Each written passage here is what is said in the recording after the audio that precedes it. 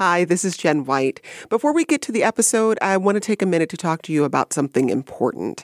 The majority of the funding for shows like Making Obama comes directly from people like you who support WBEZ Chicago. Your donation today will help us do more and plan for what comes next in podcasting. So please chip in what you can. $35, $50, even $10 helps. It's quick, it's easy, and it means a lot. Just use the link in the episode description or text MAKING to 30644. Again, text MAKING to 30644. And thanks. Who are you? Barack Obama. I heard that. What does that mean? No one's going to vote for someone named Barack Obama. What kind of name is Barack Obama? I think I probably mispronounced the name. Barack, possibly. And our guest, Barack Obama. That's spelled O-B-A-M-A. Okay. All right, let's kick it, buddy. Okay. If you're looking for a solid connection between former President Obama and the city of Chicago today, look no further than the current occupant of an office on the 5th floor of City Hall. 5th floor. Going up. Before he became mayor of Chicago, Rahm Emanuel served as chief of staff during President Obama's first term in the Oval Office.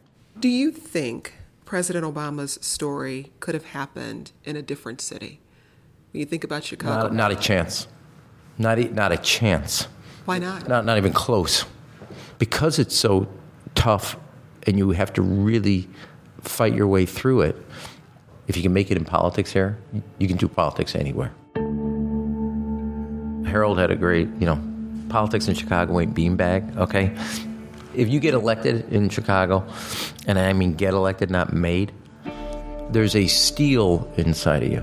And I always used to say when I was in Congress, my colleagues would ask me, who is this guy, Senator Obama, etc. I said, he has an unbelievable, warm, enticing, capturing smile. It covers a very tough steel spine. I have a rule about politics, which is you have to be principled enough to know why you're doing what you're doing, and then ruthless enough to want to get it done. And you cannot be successful without the combination of those two. From WBEZ Chicago, I'm Jen White, and this is Making Obama. This is our podcast that takes a deep dive into the early political years of Barack Obama. We look at how the city of Chicago helped to make the first African-American president of the United States.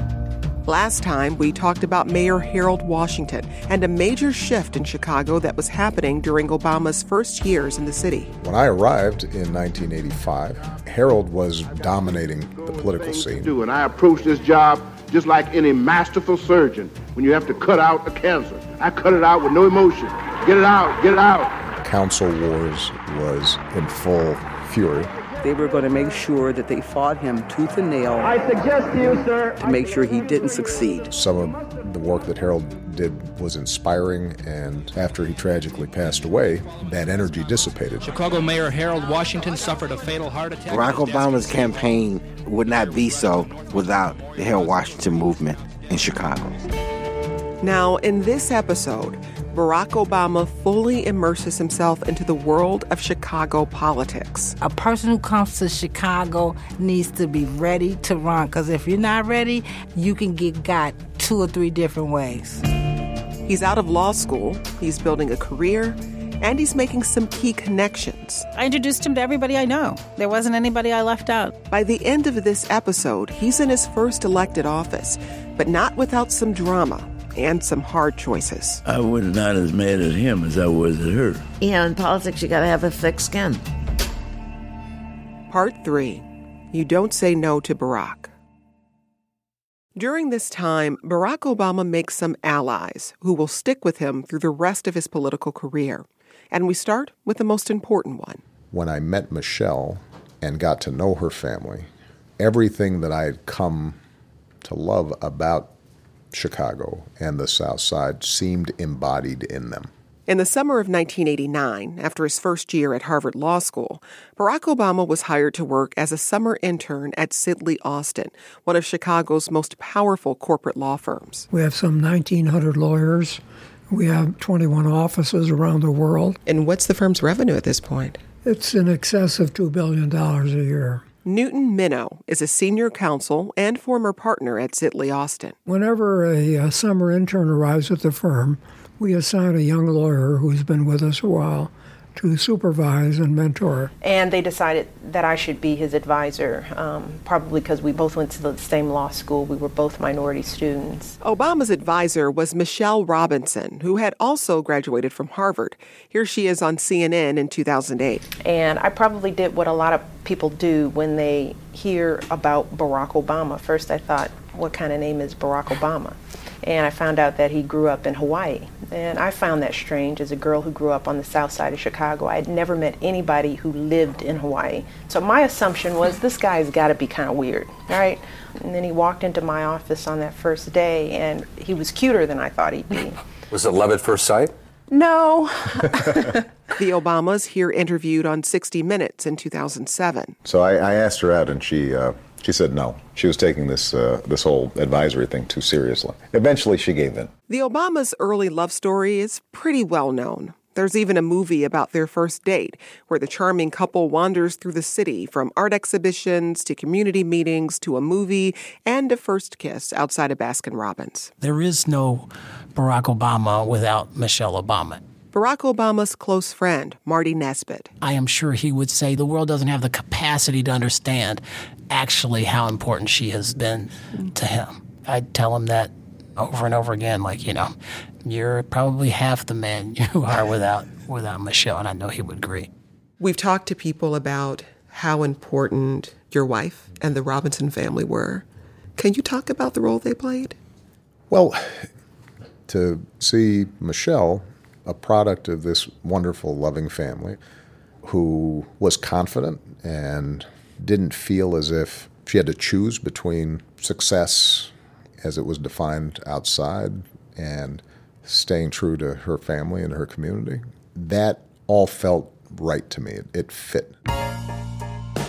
In Michelle, I found a partner who could go back and forth and in and out and integrate the worlds that I occupied as well. With Michelle, I could go into a Southside church or a basement dance party, and she was comfortable there. We could go to Ravinia and listen to the symphony and hang out with some partners at a law firm. There was a sense of someone who would always be secure and carry that part of the South Side and that part of Chicago that I loved with her wherever she went. In that sense, like hopefully any good marriage or partnership, the person more than the place becomes your home. In 1990, Obama returned to Harvard to finish his last year of law school, and he did well. He was elected the first African-American president of the Harvard Law Review. It's the most prestigious student-run legal journal in the United States. Obama here speaking in 1990. Although I'm honored, and I think people can say that my election symbolizes some progress, I think it's real important to keep the focus on the broader world out there and see that... Barack Obama is the organization's first black president, and he has... It was a big deal.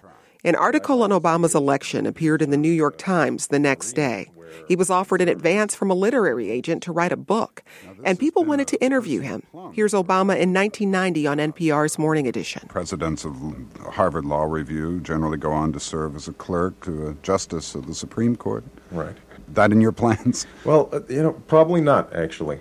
I think I'm more interested in, after practicing for 2 or 3 years, to go either back into community organizing or to go into government service or politics at some stage. Harvard Law Review President Barack Obama. With that accomplishment, Obama was suddenly a very hot commodity, with lots of people wooing this young star from Harvard. The Harvard Law Review handled his calls. So I called the Law Review and asked if he was in. Judson Minor had formerly been Mayor Harold Washington's chief legal advisor. But in 1991, he was a partner at a small law firm that specialized in civil rights litigation. Minor had read an article about Obama, and he was curious to know more about him. This young lady asked if this was a recruiting call, and I said, truth of the matter is I'm not quite sure why I'm calling. But I call it a recruiting call.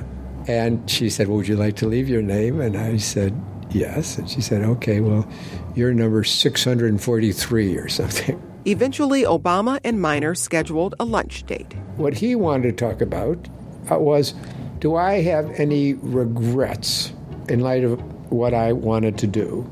Having done it as a lawyer, have I thought about other routes that I might have taken? Do I think I was effective? Could I have been more effective?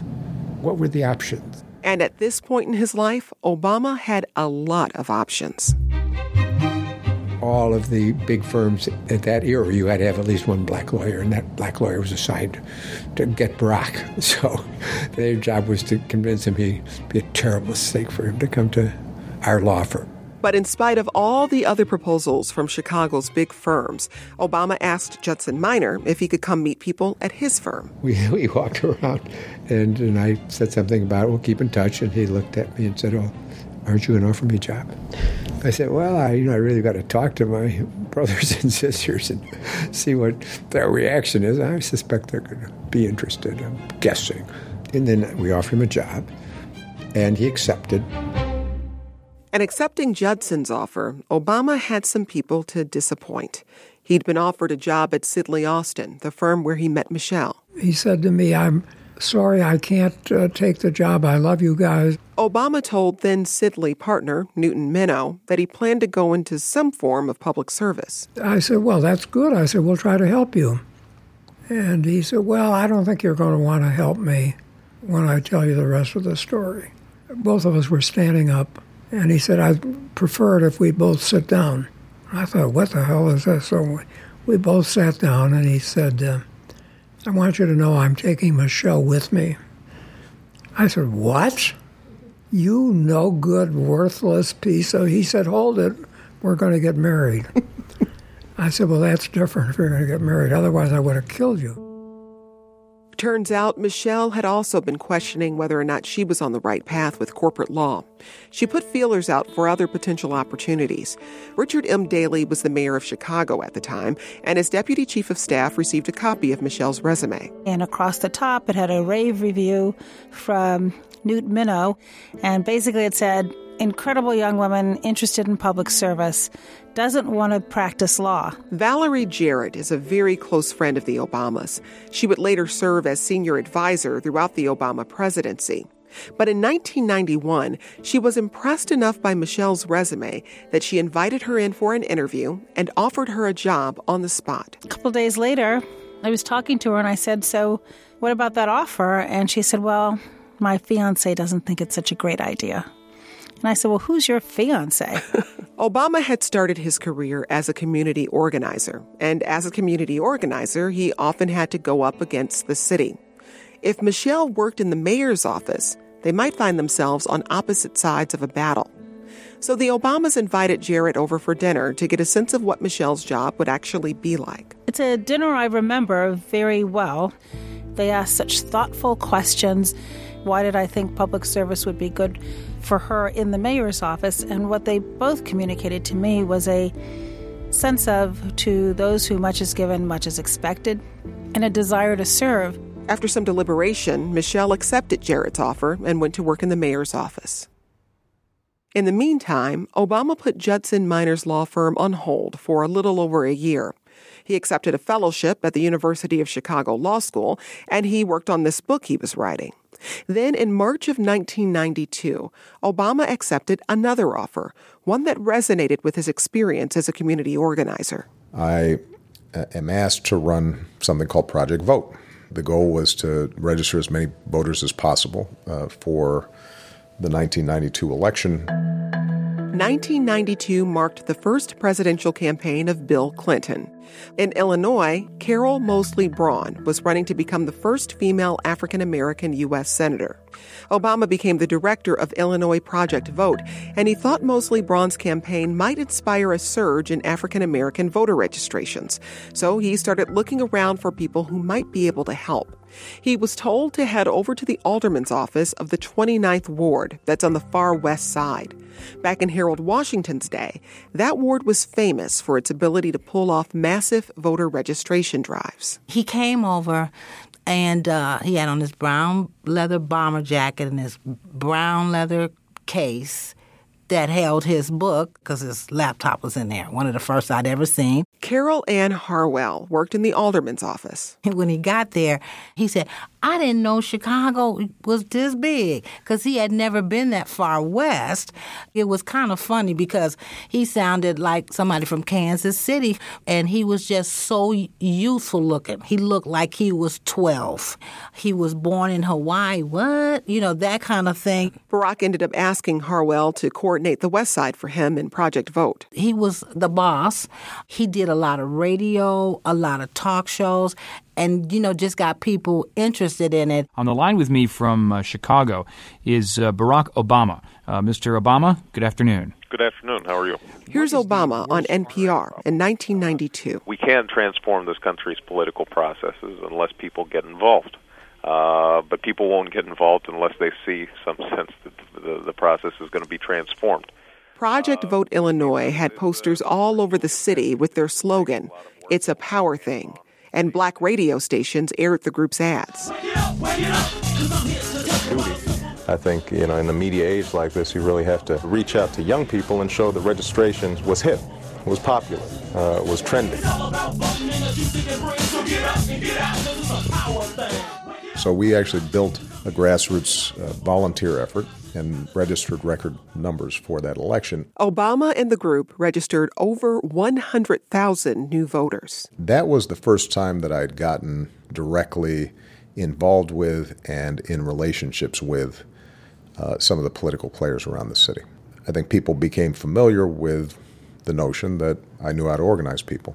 Project Vote was a big success and put Obama on the radar of Chicago's political insiders. And as that effort was wrapping up, the Obamas had something else to celebrate. Barack Obama and Michelle Robinson were married on October 3rd, 1992 at Trinity United Church. Reverend Jeremiah Wright performed the ceremony. Valerie Jarrett was there. It was a beautiful ceremony. She had on a magnificent dress, and he couldn't take his eyes off of her. The couple held their reception at the South Shore Cultural Center. It included people that were simply close to them. And I've been to a lot of weddings where there were obligatory people on the guest list. It was just people who truly loved them dearly.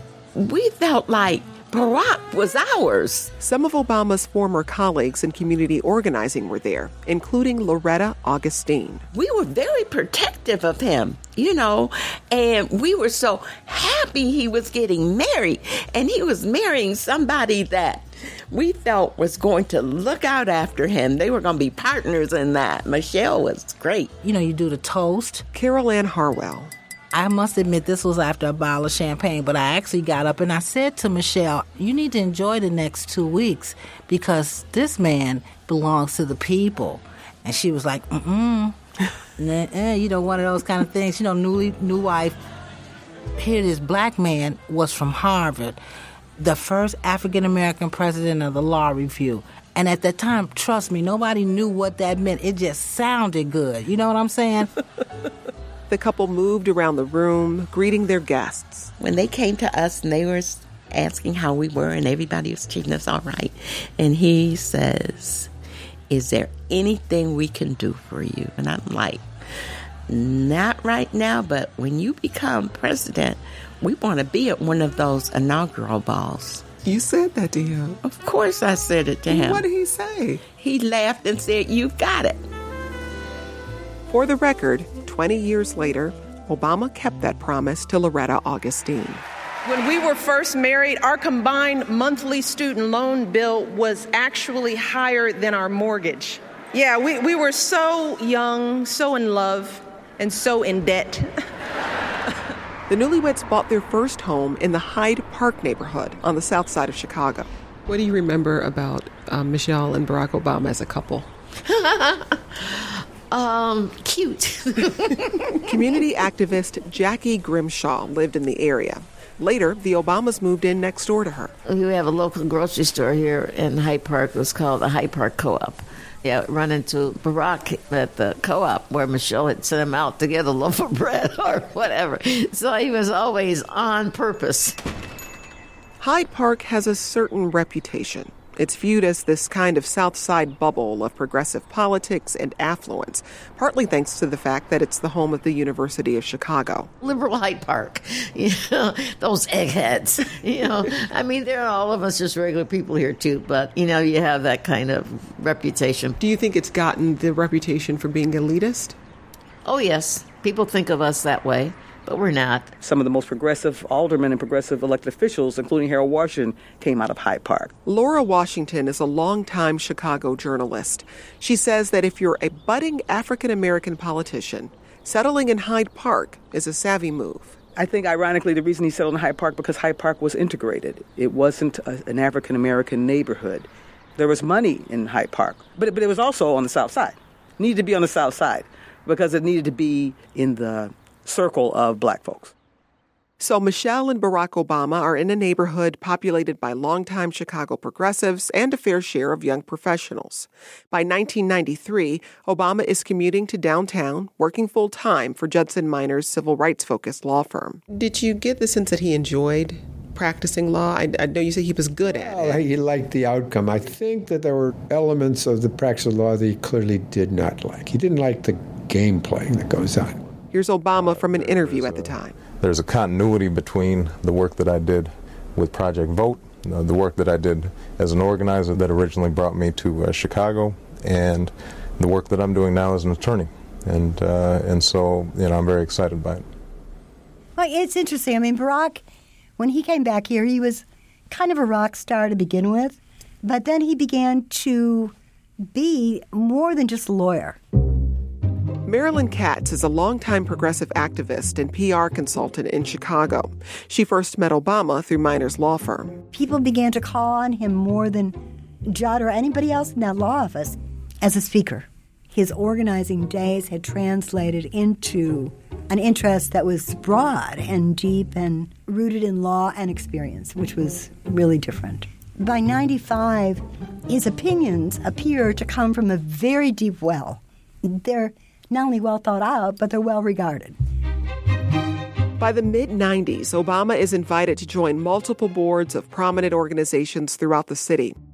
These groups were working on some significant issues, but Obama's appointments also gave him access to people with resources and influence. Every experience you have is valuable. Jackie Grimshaw served with Obama in one organization, and she watched him expanding his networks. Politics is about relationships. And so, those boards gave him the opportunity to develop more relationships into parts of the community where he probably had not developed any relationships before. So by this time, Obama is respected by powerful people. He's getting noticed. His name is out there. He's becoming someone with real credibility. And that means he can make his next step. And do you have any plans to run for political office? Not at the moment. Here's Obama being interviewed in 1993. My general view about politics and running for office is that if you end up being fortunate enough to have the opportunity to serve, it's because you've got a track record of service in the community. Right now I'm still building up that track record. And if a point comes where I think that I can do more good in a political office than I can doing the things I'm doing now, then I might think about it. But that time is certainly in the future. Coming up on Making Obama, the first campaign. Think on your feet for our Fast and Curious 5K, a one-of-a-kind race hosted by WBEZ and the Chicago Sun-Times on Saturday, July 27th at Humboldt Park. More info and early bird registration at wbez.org/events. The president and I had, similar backgrounds, single-parent families. We both went to private schools where we were one of just a handful of minorities. We both played basketball all through high school. Marty Nesbitt is one of Barack Obama's closest friends. And as more and more people began to see a political future for Obama, even with Marty, Obama kept his cards close to his chest. He was very modest about his own sort of potential and capability. We never talked about Harvard Law School. We never talked about any of that stuff. I started recognizing his potential when my wife pointed it out to me. What did she say? Well, she used to always tease him around his birthday about one day becoming president. She would always give him these gag gifts that depicted him as president. Like what? Give us an example. Like she gave him a board game that was a kid's board game, and it had all the faces of former presidents on it, and it was you just had to get from the beginning to the end and answer questions about the presidents to win. And she'd cut out his picture and taped it at the end of the game. It's funny, but he never really responded to it. At this point, Obama hadn't been elected to any office, much less the presidency. Over time, during those first few years that I worked with Michelle and that the three of us became friends, increasingly he started to talk about a potential political career. And Chicago's a tough city to break into if you didn't grow up there. Valerie Jarrett held prominent positions in city government, and she became an important ally for Obama. He didn't have any problem saying, look, I'm new here. I'm just getting my feet on the ground. I spent a lot of time just introducing him to people. My pitch was simply, this is an extraordinary young man. You're going to want to know him. And he did the hard work as well. He was very willing to meet any and everyone because he knew he had to earn their respect and their trust. With Obama laying the groundwork for a possible political career, an opportunity seemed to be opening up in the spring of 1995. Here's what happened. Congressman Reynolds came to court for a procedural hearing. The indictment alleges that the congressman began an unlawful sexual relationship with a girl who was 16 years old in 1992. Congressman Mel Reynolds, who represented parts of Chicago's South Side, was indicted on multiple charges of sexual assault and abuse of a young campaign volunteer. In America, you are innocent until proven guilty. And I will not be proven guilty in this matter because I'm innocent.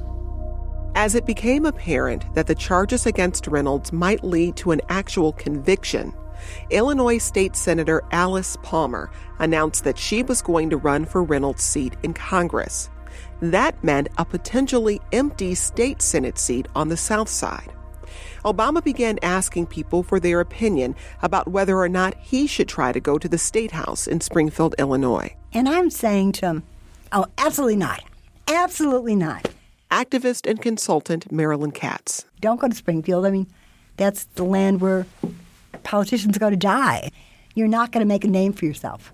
You're not going to stand out. He told me that if he got into politics, he always felt it was important that he start at a lower level. Obama asked Judson Minor, his boss at the law firm, for his opinion.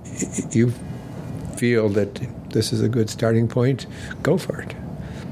Don't spend the rest of your life wondering what you should have done. But before he decided to enter that race, Obama had to publish that book that he'd received an advance for. Now, the book was supposed to be about voting rights. Instead, it became Barack Obama's autobiography.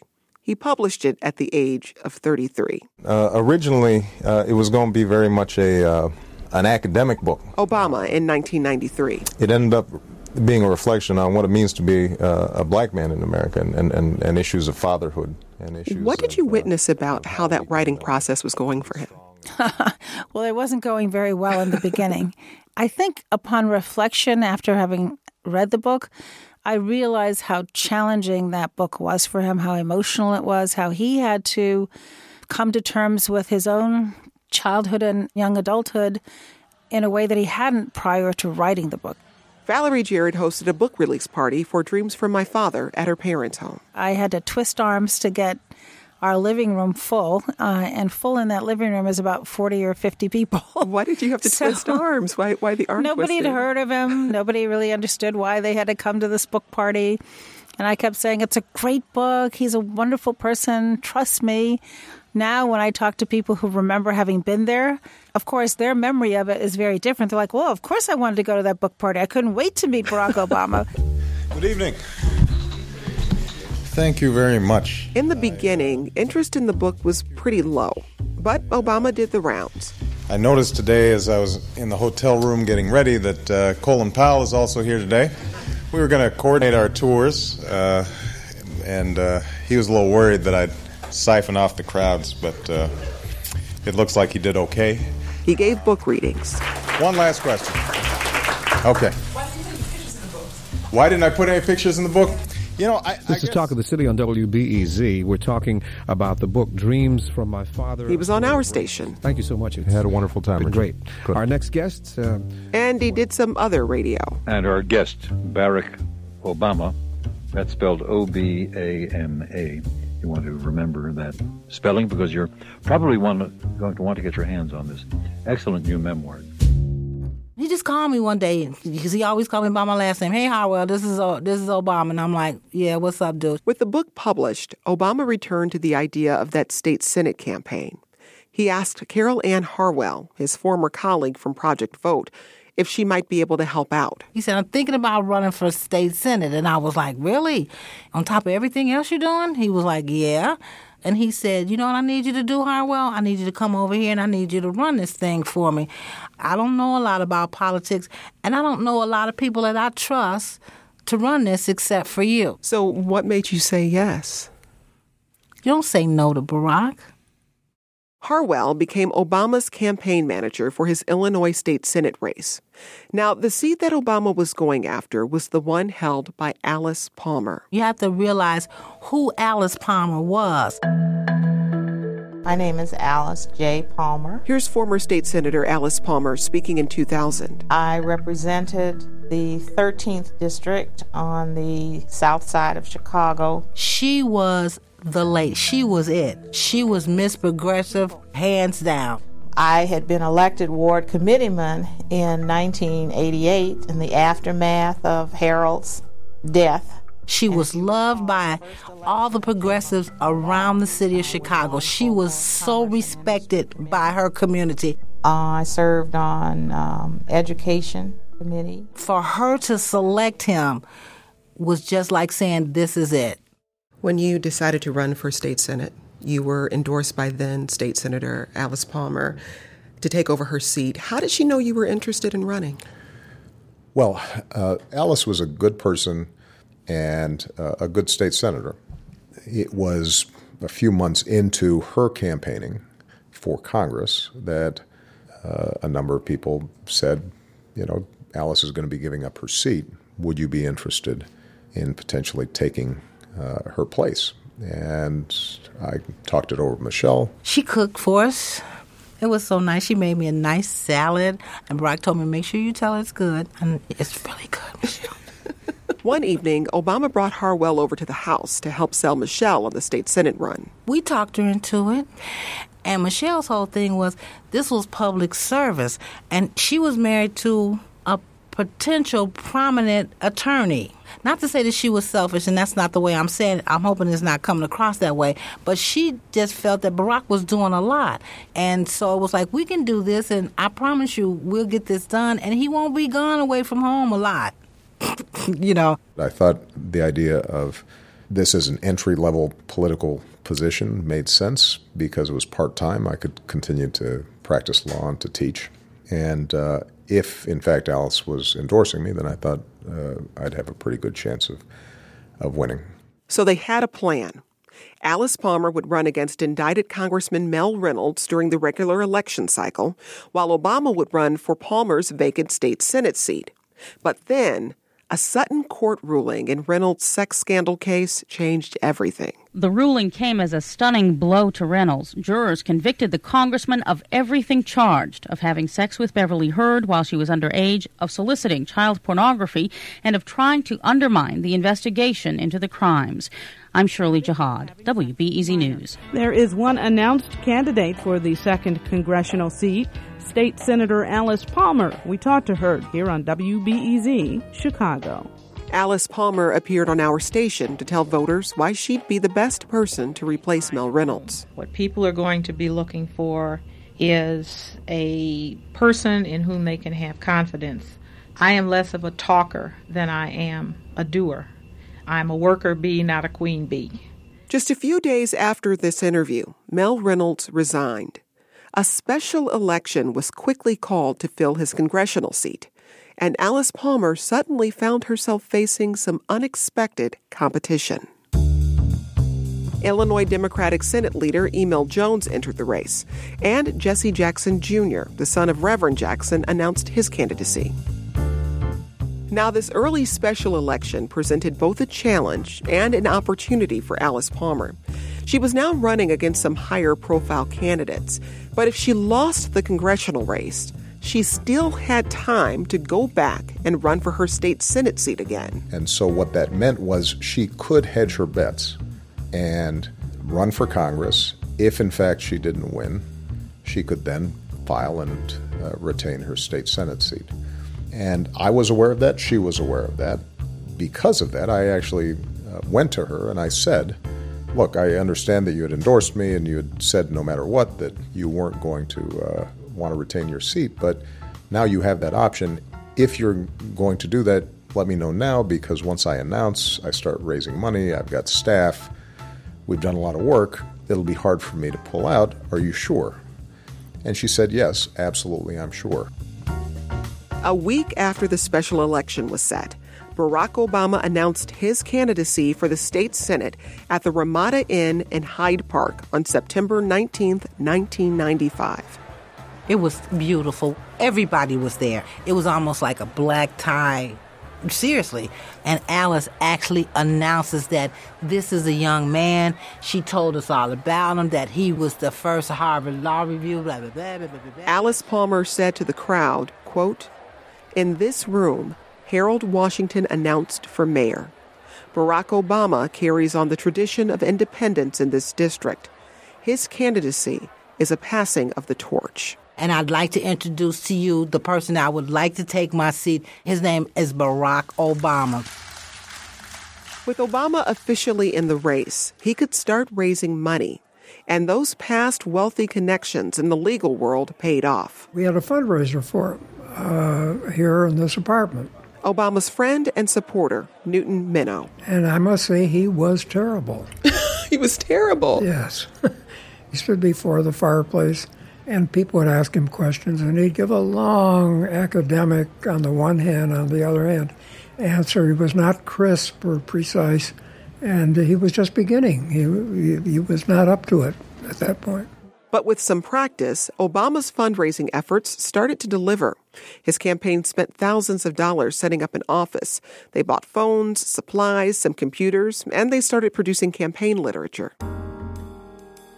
But meanwhile, in Alice Palmer's campaign, her backers began to get nervous.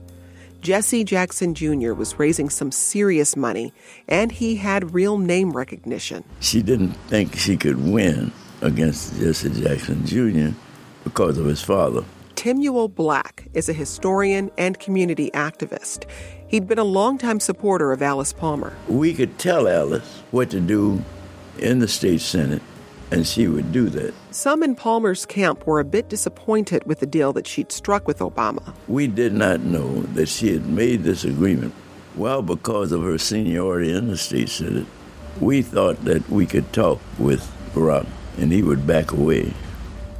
So one night in November, Obama was summoned to a meeting with Alice Palmer's closest supporters. If she ended up losing the congressional primary, they wanted Obama to stop campaigning. Timuel Black was there. We said that we would support him in the future to any other office. He refused to back away. We could sense then the political attitude. How did Barack Obama talk about that meeting when you spoke with him? He said, well, Harwell, I feel bad for Alice, but I think it dawned on him. I've spent this money, and this is me on the line, and I'm just not going to be punked. Because I think if the tone of the meeting may have been a little different. I think maybe it would have been some decision like, well, should I or shouldn't I? Because he didn't make up his mind right away. It was like a back and forth. Well, what do I do? I don't want to lose the friendship of Alice. I don't want to lose the respect of these individuals. So you said had they approached him differently, he might have responded differently. So how did they approach him? I think it was kind of rough. You can't do this or you can't win this without blah, blah, blah, blah, blah, meaning them. And we didn't feel that way. I think there has always been this sort of elders versus youngers tension in the black community where you have to wait your turn. Journalist Laura Washington. We're the elders. We decide, let us take our run and then you can step up. And he was maybe perceived as not being willing to step back and wait. I think his response would be, we had an understanding and I'm entitled to run too, and I'm going to run. It might have a little bit to do with generational politics, but it's also had to do with this is a deal is a deal. I didn't ask for this. Alice offered this to us, and if not now, when? Like, who do they think they are? Despite the pleas of Palmer's supporters, Obama pressed on with his campaign. Now, in order to get on the ballot in Illinois, you need a certain number of petitions or signatures from registered voters in the district. So in the late fall of 1995, Carol Ann Harwell and Barack Obama headed out into the neighborhoods. I told them a good candidate gets at least the signatures that they need. You don't ask volunteers to do something that you wouldn't do. It's time for some Chicago Politics 101. Lesson number 1, dress appropriately. So he and I started out, and we decided to start over in Inglewood. It was freezing. He had no gloves, no hat, this little bomber jacket that he had been wearing, and we were in his Saab. I was freezing. He caught such a cold, and I promised Michelle that I was going to make sure all this went well, and it was going to work out, and here the first night we go out, he's sick. And so I was like, you're not going to put me on bad terms with her. You're going to have to do what you have to do. So when the next time I saw him, he looked like the Michelin, tire man. He was so wrapped up. Lesson number 2, be efficient. We had to literally drag him away from people because once he got in the door, he was so engaging. My name is Barack Obama, and I know that's a funny name. And he would start talking and telling people what his vision was for the 13th district. And I literally had to say, okay, we got to move to the next, let's go to the next house. And we had to kind of like pull him along because if it was left up to me, he got 3 signatures a night because he would have stood there and kept talking. Lesson number 3, find a simple, consistent message. Because Barack is really smart. And Barack can say some stuff sometime and you be looking at him like, really? What did you just say? You got to dummy that down. You got to make sure everybody understands what you're saying without making them feel like you dummied it down for them. And you have to have the same message in Hyde Park and South Shore that you have in Inglewood. You can't tell people in Inglewood, I'm for gun control, and then get over in South Shore and say, let's go hunting. The campaign's going well. Obama's getting his petitions, he's learning, he's meeting voters. But there's still Alice Palmer's special election. And on the day of the primary, November 28th, 1995, Harwell decided to take her candidate to some polling places. So I took him out, and we kind of went around so that he could see what happens, with election judges and the poll watchers, giving him an understanding of what actually happened on Election Day. And we went out, and it was a mob scene. But at the end of the night, as we sat there and listened to the results come in, and we were like, oh my goodness, Alice is losing. Jesse Jackson Jr. won by a landslide. South Side, I am convinced, has opportunities just like the North Side. Alice Palmer finished a distant 3rd place. The people have spoken, and I accept their decision. And to this end, I still pledge my energy, my intellect, and my heart. Barack, though, had a hard time sleeping. He couldn't sleep. He called me, Harwell, I don't know about this. I need to talk to Alice. Then call her. After her loss, I check back with her and I say, are you still committed to supporting me? And I was having trouble reaching her. So people started getting a little nervous in my camp. So he talked to Alice, and Alice said to him, according to what I was told, Alice said to him, I've told you can run for the seat, run for the seat. Coming up on Making Obama, Alice Palmer changes her mind. Think on your feet for our Fast and Curious 5K, a one-of-a-kind race hosted by WBEZ and the Chicago Sun-Times on Saturday, July 27th at Humboldt Park. More info and early bird registration at wbez.org/events. Hi, it's Terry Gross, the host of Fresh Air. We bring you in-depth, long-form interviews with actors, directors, musicians, authors, journalists, and more. Listen to our Peabody Award-winning Fresh Air podcast from WHYY and NPR. We've talked to a lot of people about Alice Palmer being removed from the ballot, and there's so many different versions of that story. What do you think about the way that story has been told? I'm not sure how the story's been told. I can give you sort of the definitive version of events as I saw it, which is fairly straightforward. I think a combination of her supporters, people who felt very strongly that she had been a good senator. They were disappointed in her losing the congressional seat, but wanted her to stay in. I think they all argued forcefully with her that, in fact, whatever commitment she had made to me, she should nevertheless stay in. And so I understand why they felt that way. I was more of a newcomer. This was somebody that they felt affection and loyalty for. And I think that she was talked into deciding to get in anyway. With Alice Palmer re-entering the state Senate race, an easy win for Obama suddenly seemed much more uncertain. Alice Palmer became a threat. There was a part of me that said, I wouldn't have come this far if this hadn't been an open seat and she hadn't endorsed me. But there was also a part of me that felt as if I had, on multiple occasions, tried to confirm this endorsement, and I had a lot of people at that point who were committed to me and had put in a lot of energy, and I felt that I had an obligation to them as well. I had to make a decision, which I wrestled with, actually. The decision the former president is talking about was something that would color his early political career. It sent a message to others about what kind of politician he was, and it had everything to do with getting and keeping your name on the ballot. The petition process in Illinois can be difficult and troublesome, but it's reflective of your organizational capacity and attention to detail. In order to get on the ballot in Illinois, you have to get a certain number of petitions or signatures from registered voters in the district you're running in. Obama and his supporters put in a lot of work going door to door in the neighborhoods. In the end, his campaign filed 4 times more signatures than he actually needed. Meanwhile, Alice Palmer and her supporters were scrambling after she lost the special election on November 28th. The filing deadline to get on the ballot for her old state Senate seat was December 18th. That meant she only had a few weeks to gather enough signatures. Her people were on 71st and Jeffrey, and we watched the junk and the garbage that was coming up. Obama's campaign manager, Carol Ann Harwell, was keeping a close eye on the Palmer campaign. They weren't asking people where they lived. They weren't asking people if they were registered voters. Now, remember, we come from Project Vote, so our first focus was to make sure that people were registered to vote.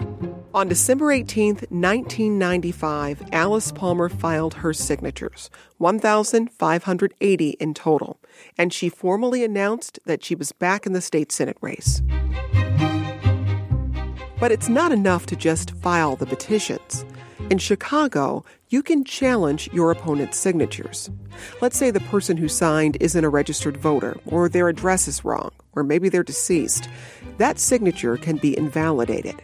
And if your opponent doesn't end up with the minimum number of signatures to run, they get kicked off the ballot. At first, Barack Obama didn't think highly of this Chicago ritual. He thought it was disgraceful that a person could go and look at a person's petitions and knock them off the ballot. He felt like everybody had a right to run. And we were like, this is Chicago, dude. He had no idea. But despite Obama's misgivings, his campaign went ahead and looked at Alice Palmer's petitions anyway. We ended up discovering that they had been pretty slapdash about trying to get signatures. They were garbage. people named Pookie, for instance, we know what that means. In 1995, Alan Dobry was a Chicago political operator who helped Obama. He was interviewed by NPR in 2008. It means somebody got a bunch of kids from the local high school to circulate the petition, and they put down their name as Pookie. Superman, Pookie, Kadoom, Mickey Mouse, Mighty Mouse. I should have done a race to see which one of them won. And I don't even know if it was Alice, to be honest with you. I don't think it was Alice so much as it was her supporters. Most of the signatures were not valid. It wasn't that hard to get on the ballot. I mean, it was, I think, just indicative of the fact that it was last minute and she had changed her mind. So after seeing Alice Palmer's petitions, the Obama campaign had to make a decision. Do we challenge her signatures and try to knock her off the ballot? Or do we roll the dice and see who wins the election? And when he saw the nonsense that people were doing to try to stay on the ballot, and he figured, why not? The candidates aren't taking it serious enough to get proper signatures, so why should we give them the opportunity to run? That's how we got them. And we worked every day, all day. We got there when they opened and we didn't leave till they closed. And we went line by line. We go down to the Board of Election Commissioners and we check them line by line. Board has a computerized system you can call up at any address all the registered voters or all the people with a given name, and you can see, are they registered? Have they ever been registered? We decided that we're just going to challenge because it was garbage. We didn't shotgun them and just say everybody is bad. We actually gave them legitimate reasons why that person's name wasn't supposed to be on that petition. Barack didn't have much to do with that because we just do this automatically in every case. Obama's campaign successfully challenged 2/3 of Alice Palmer's signatures. Her name was removed from the ballot. Journalist Laura Washington. And a lot of progressives, a lot of reformers, a lot of people who supported her and him thought that that was dirty politics and unbecoming of him because he was supposed to be this rising star who was a progressive. How could you go resort to the old Chicago way to knock our old friend Alice Palmer off the ballot? How did you all feel? How did you feel about him challenging those signatures? I was angry at him, but not upset. Alice Palmer supporter Timuel Black. So I wasn't surprised at him. That's political behavior as far as I can see. He wants to be the state senator. They made a deal. She backs away from the deal that was made. I was not as mad at him as I was at her. Like all politicians, you want to stay in office. And she was upset that Barack wouldn't step away. But, in politics, all you have is your word. It's golden. Community activist Jackie Grimshaw. I worked to elect Alice. I had a relationship with her. Then I had this relationship with this guy Barack. And you take sides, and Alice and Barack were both South Side candidates. And so a lot of these people I knew from here in Washington. You've been through the war together, and now all of a sudden, there's a division in the ranks. Do you know what my reputation took behind that? For years, I was the subject of a conversation because it seemed as though I squashed the last female good representative that we had. I just felt like whenever I went around a group of women, they were just going to hit me in the head. With Barack, I think it hurt him, the fact that, somebody who had given him the seal of approval now made him the bad guy. It has to affect you. But, in politics, you got to have a thick skin. What about the relationship between Alice Palmer and Barack Obama? I don't think there is one. Now, going back, she never forgave him for not stepping aside. She still doesn't like it. Some of the people who wanted her to stay in never fully forgave me for knocking her out. At the end of the day, it was not something that I would have wished for. I never thought ill of her in this process, but that's how it happened. We tried to interview Alice Palmer for this podcast. Through a friend, she declined, saying, quote, "The past is the past." Alice Palmer isn't the only person that the Obama campaign knocked off the ballot. They also successfully challenged the petitions of 3 other candidates. Barack Obama ran in the Democratic primary unopposed. But I really do think he missed the fact that he didn't get the opportunity to run one-on-one in the primary. Because he was, honing his teeth and he had sharpened up. He was ready. Obama went on to win the general election with 82% of the vote. He's officially a politician. According to journalist Laura Washington, what went down with Alice Palmer sent out a clear message about Barack Obama. It turned some heads. People noticed. It was telling the political world, don't mess with me. I'm tough enough to do this. I'm tough enough to be an elected official. And I may be a new kid on the block, and I may not be from Chicago, but I understand the Chicago way, and I know how to work it. Have your claws sharpened. Don't be thin-skinned, because it's down and dirty here. A person who comes to Chicago needs to be ready to run, because if you're not ready, you can get got 2 or 3 different ways. Here's Obama in 2001 speaking about that state Senate race. It left a little bit of a bitter taste in my mouth, just in the sense that it reminded me that part of politics is this struggle for individual advancement that doesn't always have to do with the actual agenda of the community. And it's hard to keep above the fray. I mean, that if you're going to be involved in this process, that you end up having to play hardball and battle it out, even as you keep your eye on the prize. There was also a running thread in all this of Barack's from Hyde Park, he went to Harvard, is he street enough, is he down enough?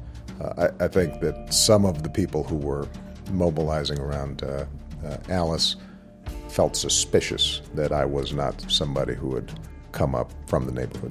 How much of that do you think showed up in your 2000 congressional primary against Bobby Rush? Oh, very much so. That was one of my not so good ideas. Next time on Making Obama. I mean, he was a little stiff. He meets his colleagues in the state capitol. Someone like Barack Obama actually classes up the place. But it's easy to mess with him. He has some second thoughts. He and I shared some similar frustrations, I guess. About Springfield? Oh, God, yeah. And he takes on a giant. They thought that this Harvard-educated lawyer, tall, handsome, light-skinned, looking good, they thought that they could take me out. Making Obama is a production of WBEZ Chicago. I'm Jen White. The producer is Colin McNulty. The executive producer is Brendan Banaszak, with editing help from Kevin Dawson of Whistledown Productions. Really special thanks to James Edwards, Joe Dassault, Candice Mattel-Khan, Kate Cahan, Justin Bull, Steve Edwards, and our intern, B. Aldrich. Our digital editor is Trisha Bobita. And make sure that you're subscribed to Making Obama on Apple Podcasts or wherever you get your podcasts. That way, you'll be sure not to miss a single episode. While you're there, please give us a rating or a review. And if you want even more Making Obama, go to wbez.org/Obama.